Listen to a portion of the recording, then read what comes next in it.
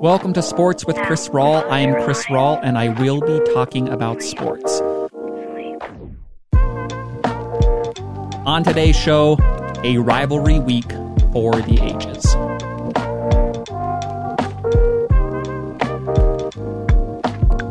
Two things are inevitably true about losing streaks. Number one, they feel like they are never going to end. And number two, they end. I came across these words at the middle portion of last week. They were written by Bill Connelly, my favorite college football writer for ESPN.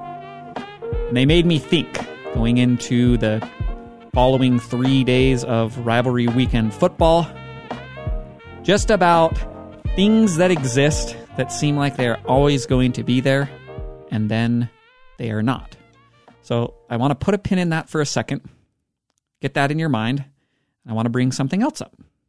Because very rarely does the perception of something in its perfect, fully realized form match up with reality. A good example I like to use to illustrate this belief that I have is the vacation crowd. The people who always say, vacations, that's one of my passions, it's one of my loves. And I love traveling around. It's the cold psychology that occurs within the human brain that says, over there is better than over here, so I'm going to go over there and test it out and then come back. And that's fine. People can have whatever hobbies they want. I'll never say otherwise. Yet I find it strange within this realm. I'll ask a lot of people that I know that love traveling, and I'll say, oh, you just got back from so-and-so. How was it? You know, how did it go? The vacation sounds fun. You were gone for 2 weeks. What was it like? And more times than not, the starting talking point is, it was a little exhausting, and here's some of the things that went wrong. There was a lot of travel time, and our luggage was forgotten at one point, and there was some weather that wasn't great, and we had a canceled show or whatever. It goes on and on and on. But there's a strange tendency that exists because I think for a lot of people, vacation means the most perfect form of a vacation. You go and the weather's perfect and you sit on a beach and you sip on a cocktail. Beautiful women come and throw themselves at you. And then you go home and you go, that's a vacation. And that just doesn't exist. Vacation, it has its warts, the same as anything. I've been on vacation before many times, and there's been multiple times where I go, oh, okay, yeah, this is cool, but I'm ready to go home. Now, it's not to say that I don't like going on vacation. It's not to say that I hated those vacations that I was on. But sometimes that's just the way that things are. I go, over there was not necessarily better than where I was, so I'm going to go back home. And most importantly, I have a choice about what I want to retain from an experience. So when I come back from a vacation, what do I want to remember about it? Is it all the things that went wrong, the warts, or are there the things that happen where I go, oh, that was a really cool baseball game I went to, and this and that and this and that? It ties into a Bob Rotella quote that I always talk about on this show. Love the challenge of the day, whatever that may be. It's the very simple idea. What do you choose to retain from an experience? You are the person who can make life what they kind of want it to be for the vast majority of experiences. So, yeah, there'll be challenges there. But how do you love those challenges? Now, coming into rivalry week, we are arriving at the portion of the football season where I can concentrate on things I'm frustrated by, or I can concentrate on the things that have happened or that await that I look at and say, it might be perfect. It might be that perfect vacation, right? The points of frustration or the points of sadness, part of that is, the football season's coming. It's coming to a close. It's the end of November. It's the start of December. What's going on here? Much less the stuff that goes into the sport of football itself. There are many warts. I could talk about those for a very long time. College football, I get frustrated with same teams at the top, the power brokers, just over and over and over. Or I get very frustrated with the playoff committee in general, the Machiavellian puppeteering that in no way represents what I think a lot of people thought the playoff would, which is equality and the ability for any team to be able to now have a chance at winning the national title. It could be the way that injuries have shaped a lot of the season in a way that they always do, especially at the NFL level. When I go, I'd love if Derrick Henry was here playing for the Titans, or I love if Kyler Murray was playing quarterback for the Cardinals the last few weeks, or even on my own team, just the frustrating things that are tied into our specific area where COVID protocol exists last year and this year, and Aaron Rodgers has to sit out a game that the Packers then lose against the Chiefs, and Devontae Adams is sitting out against the Cardinals, and luckily Green Bay wins. But there's just a lot of stuff that's there that I could point at and go, oh, this makes me mad, and I don't like it, or it makes me sad. The state of refereeing in general, I mean, I could talk about that for all of time. It makes me so angry. The roughing the passer calls, what do they even mean? The taunting calls, what are we talking about? Who is asking for this? The targeting in college football, I can't tell why any of these calls are being made, why people are getting kicked out for these seemingly incidental brushes of the helmet in a sport that is just based upon incredible speed and power, and you can't really predict where people are going to be. There's a lot of stuff there that if I wanted to, I could go, this is just a total turnoff, and I'm out. The wards, right? Now, I always kind of choose to go the other way, which is obvious because I watch football for my whole life and I plan to do so until I'm dead, because there are tons of things going on that I love within that experience. And that is, you'll never find a week that more perfectly represents that than last week, rivalry week. I want to read something real quick to you from our favorite poet of all time, Liesl Mueller. Came across this also last week as I was reading, and I want to share it to kind of represent just this feeling that kind of rivalry week brings out within me. I want to dance, to bend as gradually as a flower, release a ball in slow motion, to follow in the marvelous path of an unfolding jet streak. Love's expansive finger across the cheek of the sky. Heaven, I'm in heaven. End quote. So, not to give a quick lesson on writing, but if you ever want to understand how to clearly and accurately depict a very complex emotion in a few amount of words that seem trivial, I would study a stanza like the one that I just read. Love's expansive finger across the cheek of the sky. Now, there's an incredible amount of beauty to be found in small, seemingly mundane things in life. That's the basis of most poetry. It's a mindset that I personally subscribe to in my life. It's why I have written a series of published essays called The Stories No One Sees, based upon this idea. They were about weird stuff. They were about golf, something I'm passionate about and play. It was about Bob Dylan, my favorite musician of all time. It was about LeBron James, my favorite basketball player to watch. And it was about college football, the sport. That's what these series of essays were. I'm actually writing one right now about Aaron Rodgers that hopefully I can publish soon and you can all read. But they're all based upon this idea. Life is what you make of it. So, what positives do you take from the situation? Again, a thing that I'm constantly referencing on this show because that's the way that I want to be living my life. A lot of times that is very hard to do for me, for anybody. This past week is not necessarily one of those times. I did not have to look very far to feel what Liesl Mueller's talking about. That expansive finger across the cheek of the sky. So, the prior week is the best week of the entire year for sports watching. I firmly believe that. Rivalry week in college, full slate of NFL starting on Thanksgiving. Full slate of NBA and NHL if you want to indulge, but the focus is football. That's why Thanksgiving is the best holiday in the United States, because it perfectly folds the two things that all of our hearts desire into a holiday. Food, football. Those are the only two things really that we want. I'll speak for everybody on this. They take it, they put it into a holiday, and then we just abandon all else. Doesn't matter. It's a perfect holiday because of that. You minimize everything else. You go, this is all white noise. What are our passions? Oh, it's food and it's football. Let's just do those two things. Now, I say that half jokingly, but at the same time, it is a really good distillation of the way that I want to live my life. Cut out the white noise, and what are the things that I am passionate about? So, rivalry week, in a week that the focus is football, rivalry week, the collegiate game, is the focus of football. It's perfect.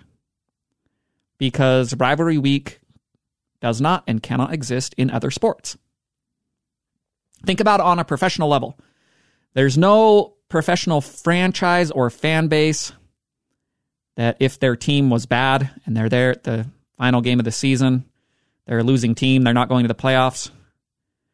If they're there and they play their rival in the final week of the regular season and they beat them and their rival still goes to the playoffs and it doesn't really matter, there's no franchise or fan base that really feels that on an emotional, visceral level.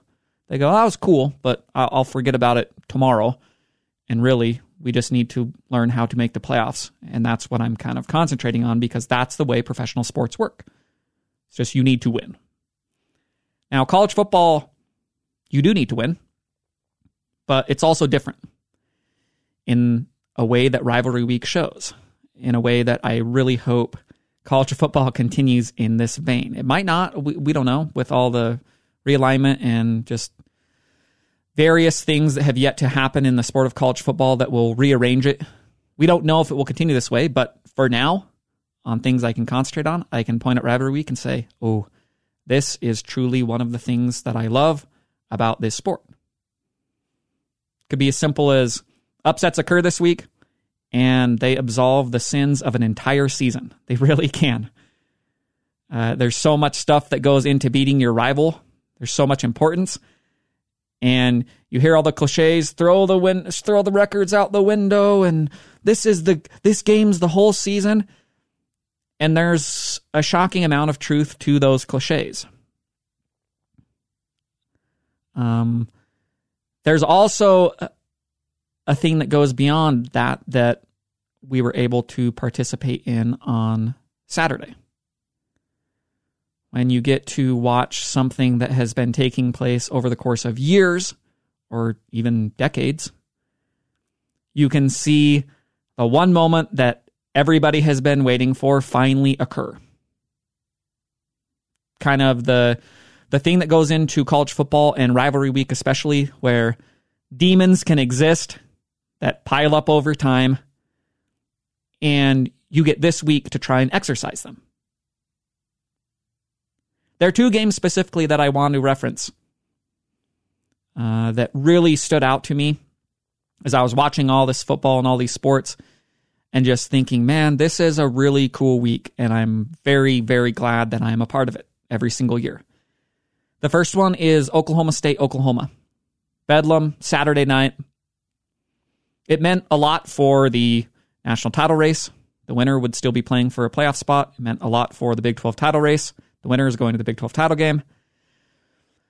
But pushing that aside and concentrating on the part of college football that I love, outside of all of the white noise, if you will, stuff that ESPN is putting on every single day, who's going to be in the playoff, who's the national champion, the stuff that I love about college football, when you just ratchet it down and say, what are the stories that no one sees about this sport? Well, rivalries, they are that. Anyone who's a fan, they have them, they know their own rivalry intricately, and they understand that in the context of other rivalries. They look across and say, oh, I might not be an Oklahoma State or an Oklahoma fan, but I understand what's going on there because I myself am privy to what a rivalry game and what rivalry week means to a team. So Oklahoma and Oklahoma State. There's a chance on Saturday night to exercise demons. Going in, Oklahoma State, they'd lost 6 straight to the Sooners. They were 2-16 in their last 18 games against the Sooners. For all of time, Oklahoma has existed as the big brother to Oklahoma State's little brother. They are just the powerhouse, always there, always around the national title race for decades and decades and decades. And Oklahoma State's just, they're off to the side. Now, that's fine. That's the way that the sport is structured. There will always be that imbalance of power between a select amount of teams and everybody else. But what Rivalry Week does is it says, hey, you have a chance to win a game that will literally mean everything to your entire program and your entire fan base. So Oklahoma State comes in, they're 4.5-point favorites by kickoff. Seems like this is going to be the year. And they come out, they score on their first drive. Oh my gosh, that place is going crazy. It's in Oklahoma State. All these cowpokes doing the 6 shooters with their hands. Then Oklahoma comes back, and it's back and forth. And then the second half starts, and it looks like things are slipping away. Oklahoma State, they muff a handoff inside their own 10. It leads directly to a safety. Then they muff a punt, a possession after. Oklahoma recovers in the end zone for a touchdown. Oklahoma's up 9. It just looks like it's going to be what this rivalry always is. Oklahoma coming out on top. They can dance around, make fun of how Oklahoma State will never beat them, and then we all move on.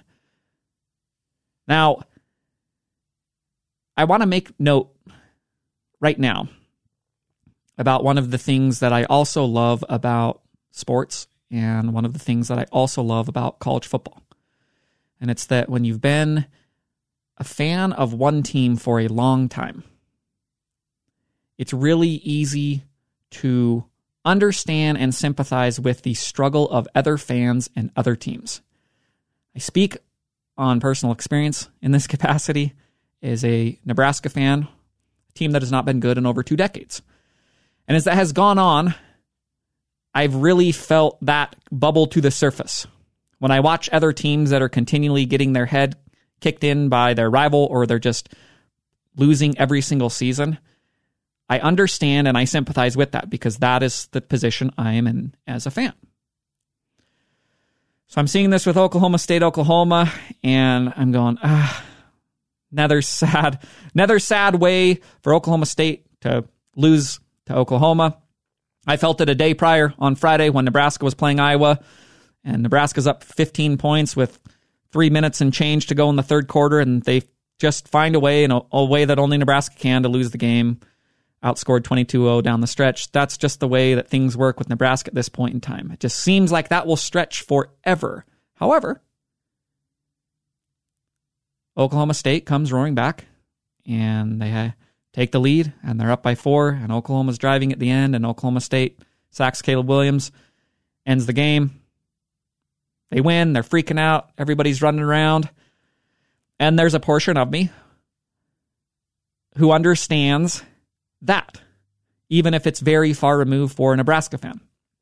Because I go, man, it just doesn't seem like things will ever click for my own team. But I'm watching a team that had lost 6 straight to Oklahoma and was 2-16 their last 18, and have not really been sniffing around the playoff race since 2011, and before that, I couldn't tell you when. And now they're playing presumably for a playoff spot next Saturday against Baylor.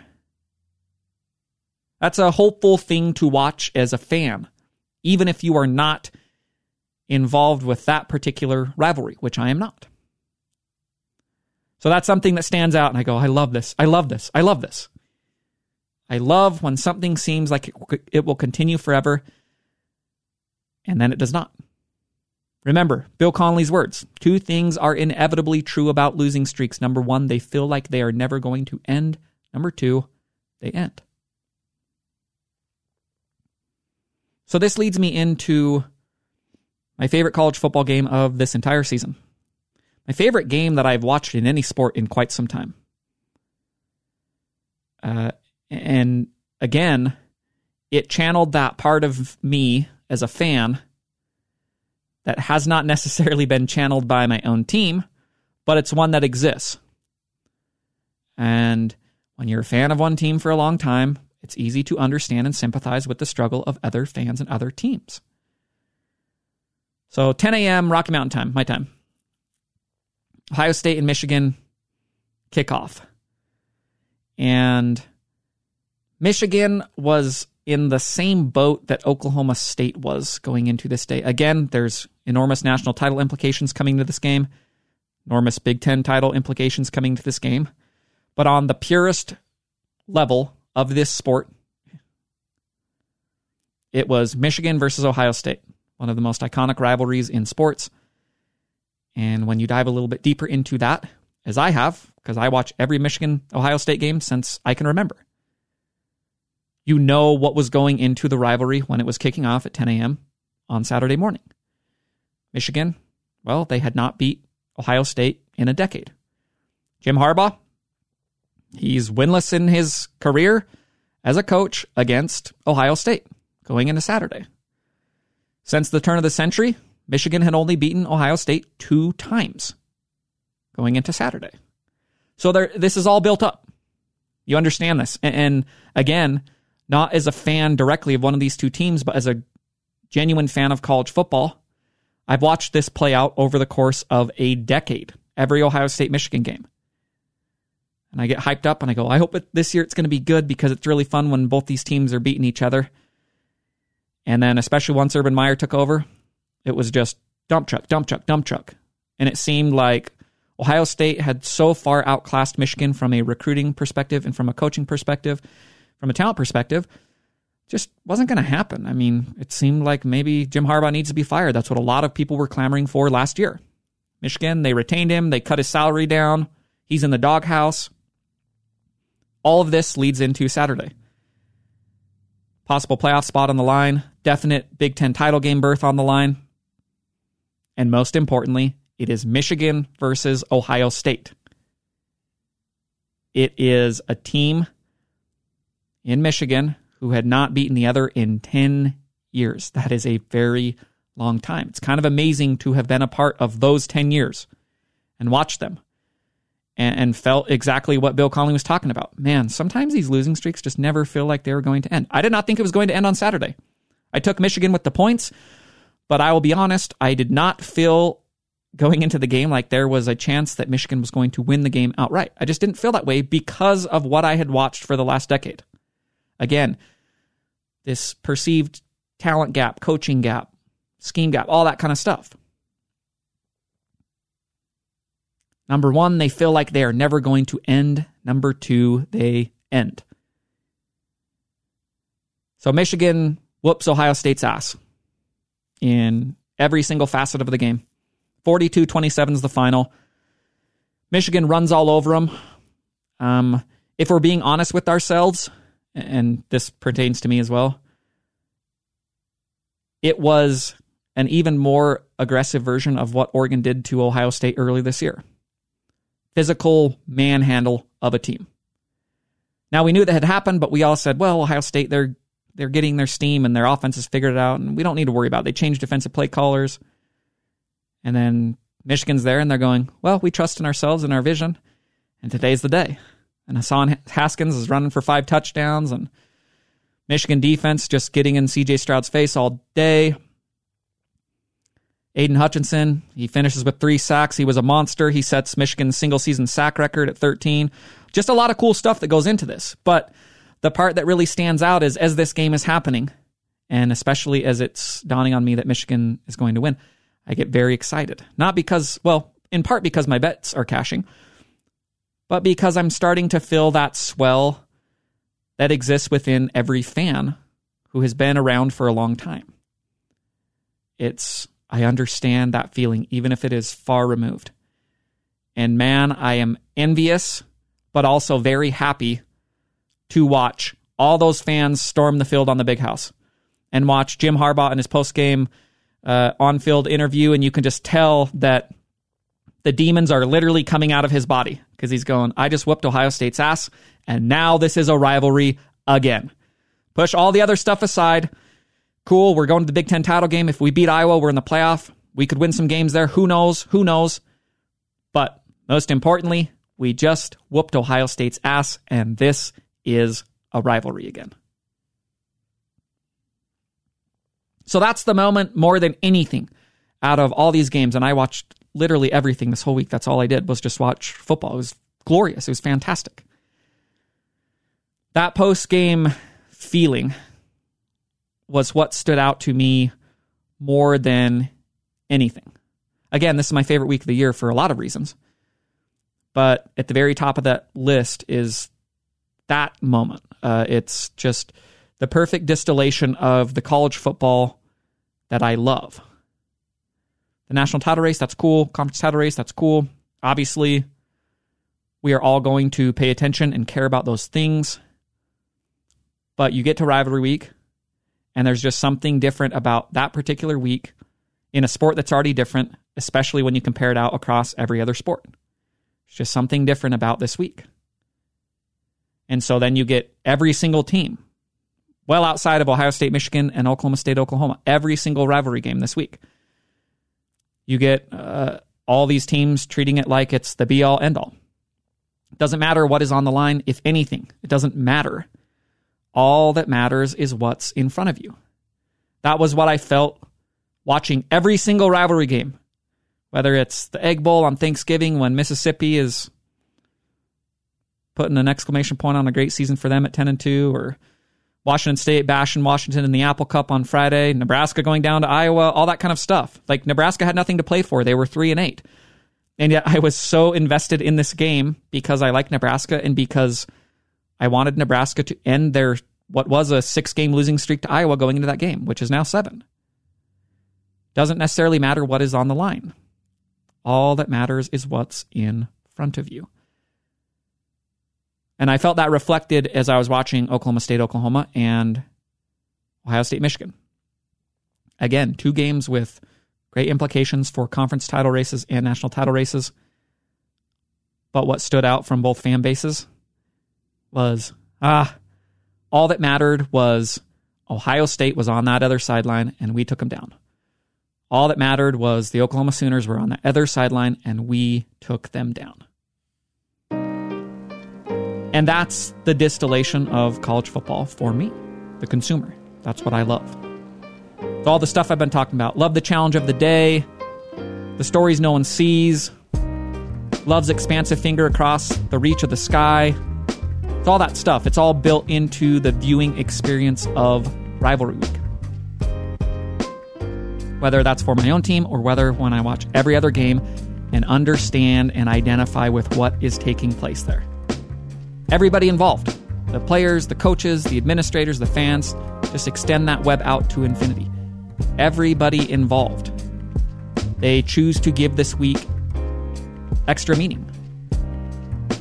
That's why you can search the entire sports calendar from top to bottom. And I'll always point to right around Thanksgiving. Say, oh yeah, we're going to have 3 days in there. Thanksgiving, Black Friday, the day after. And it's going to make me sit down, and I'm going to watch, and I'm going to think, and I'm going to cheer, and ultimately, I'm going to say, heaven, I'm in heaven.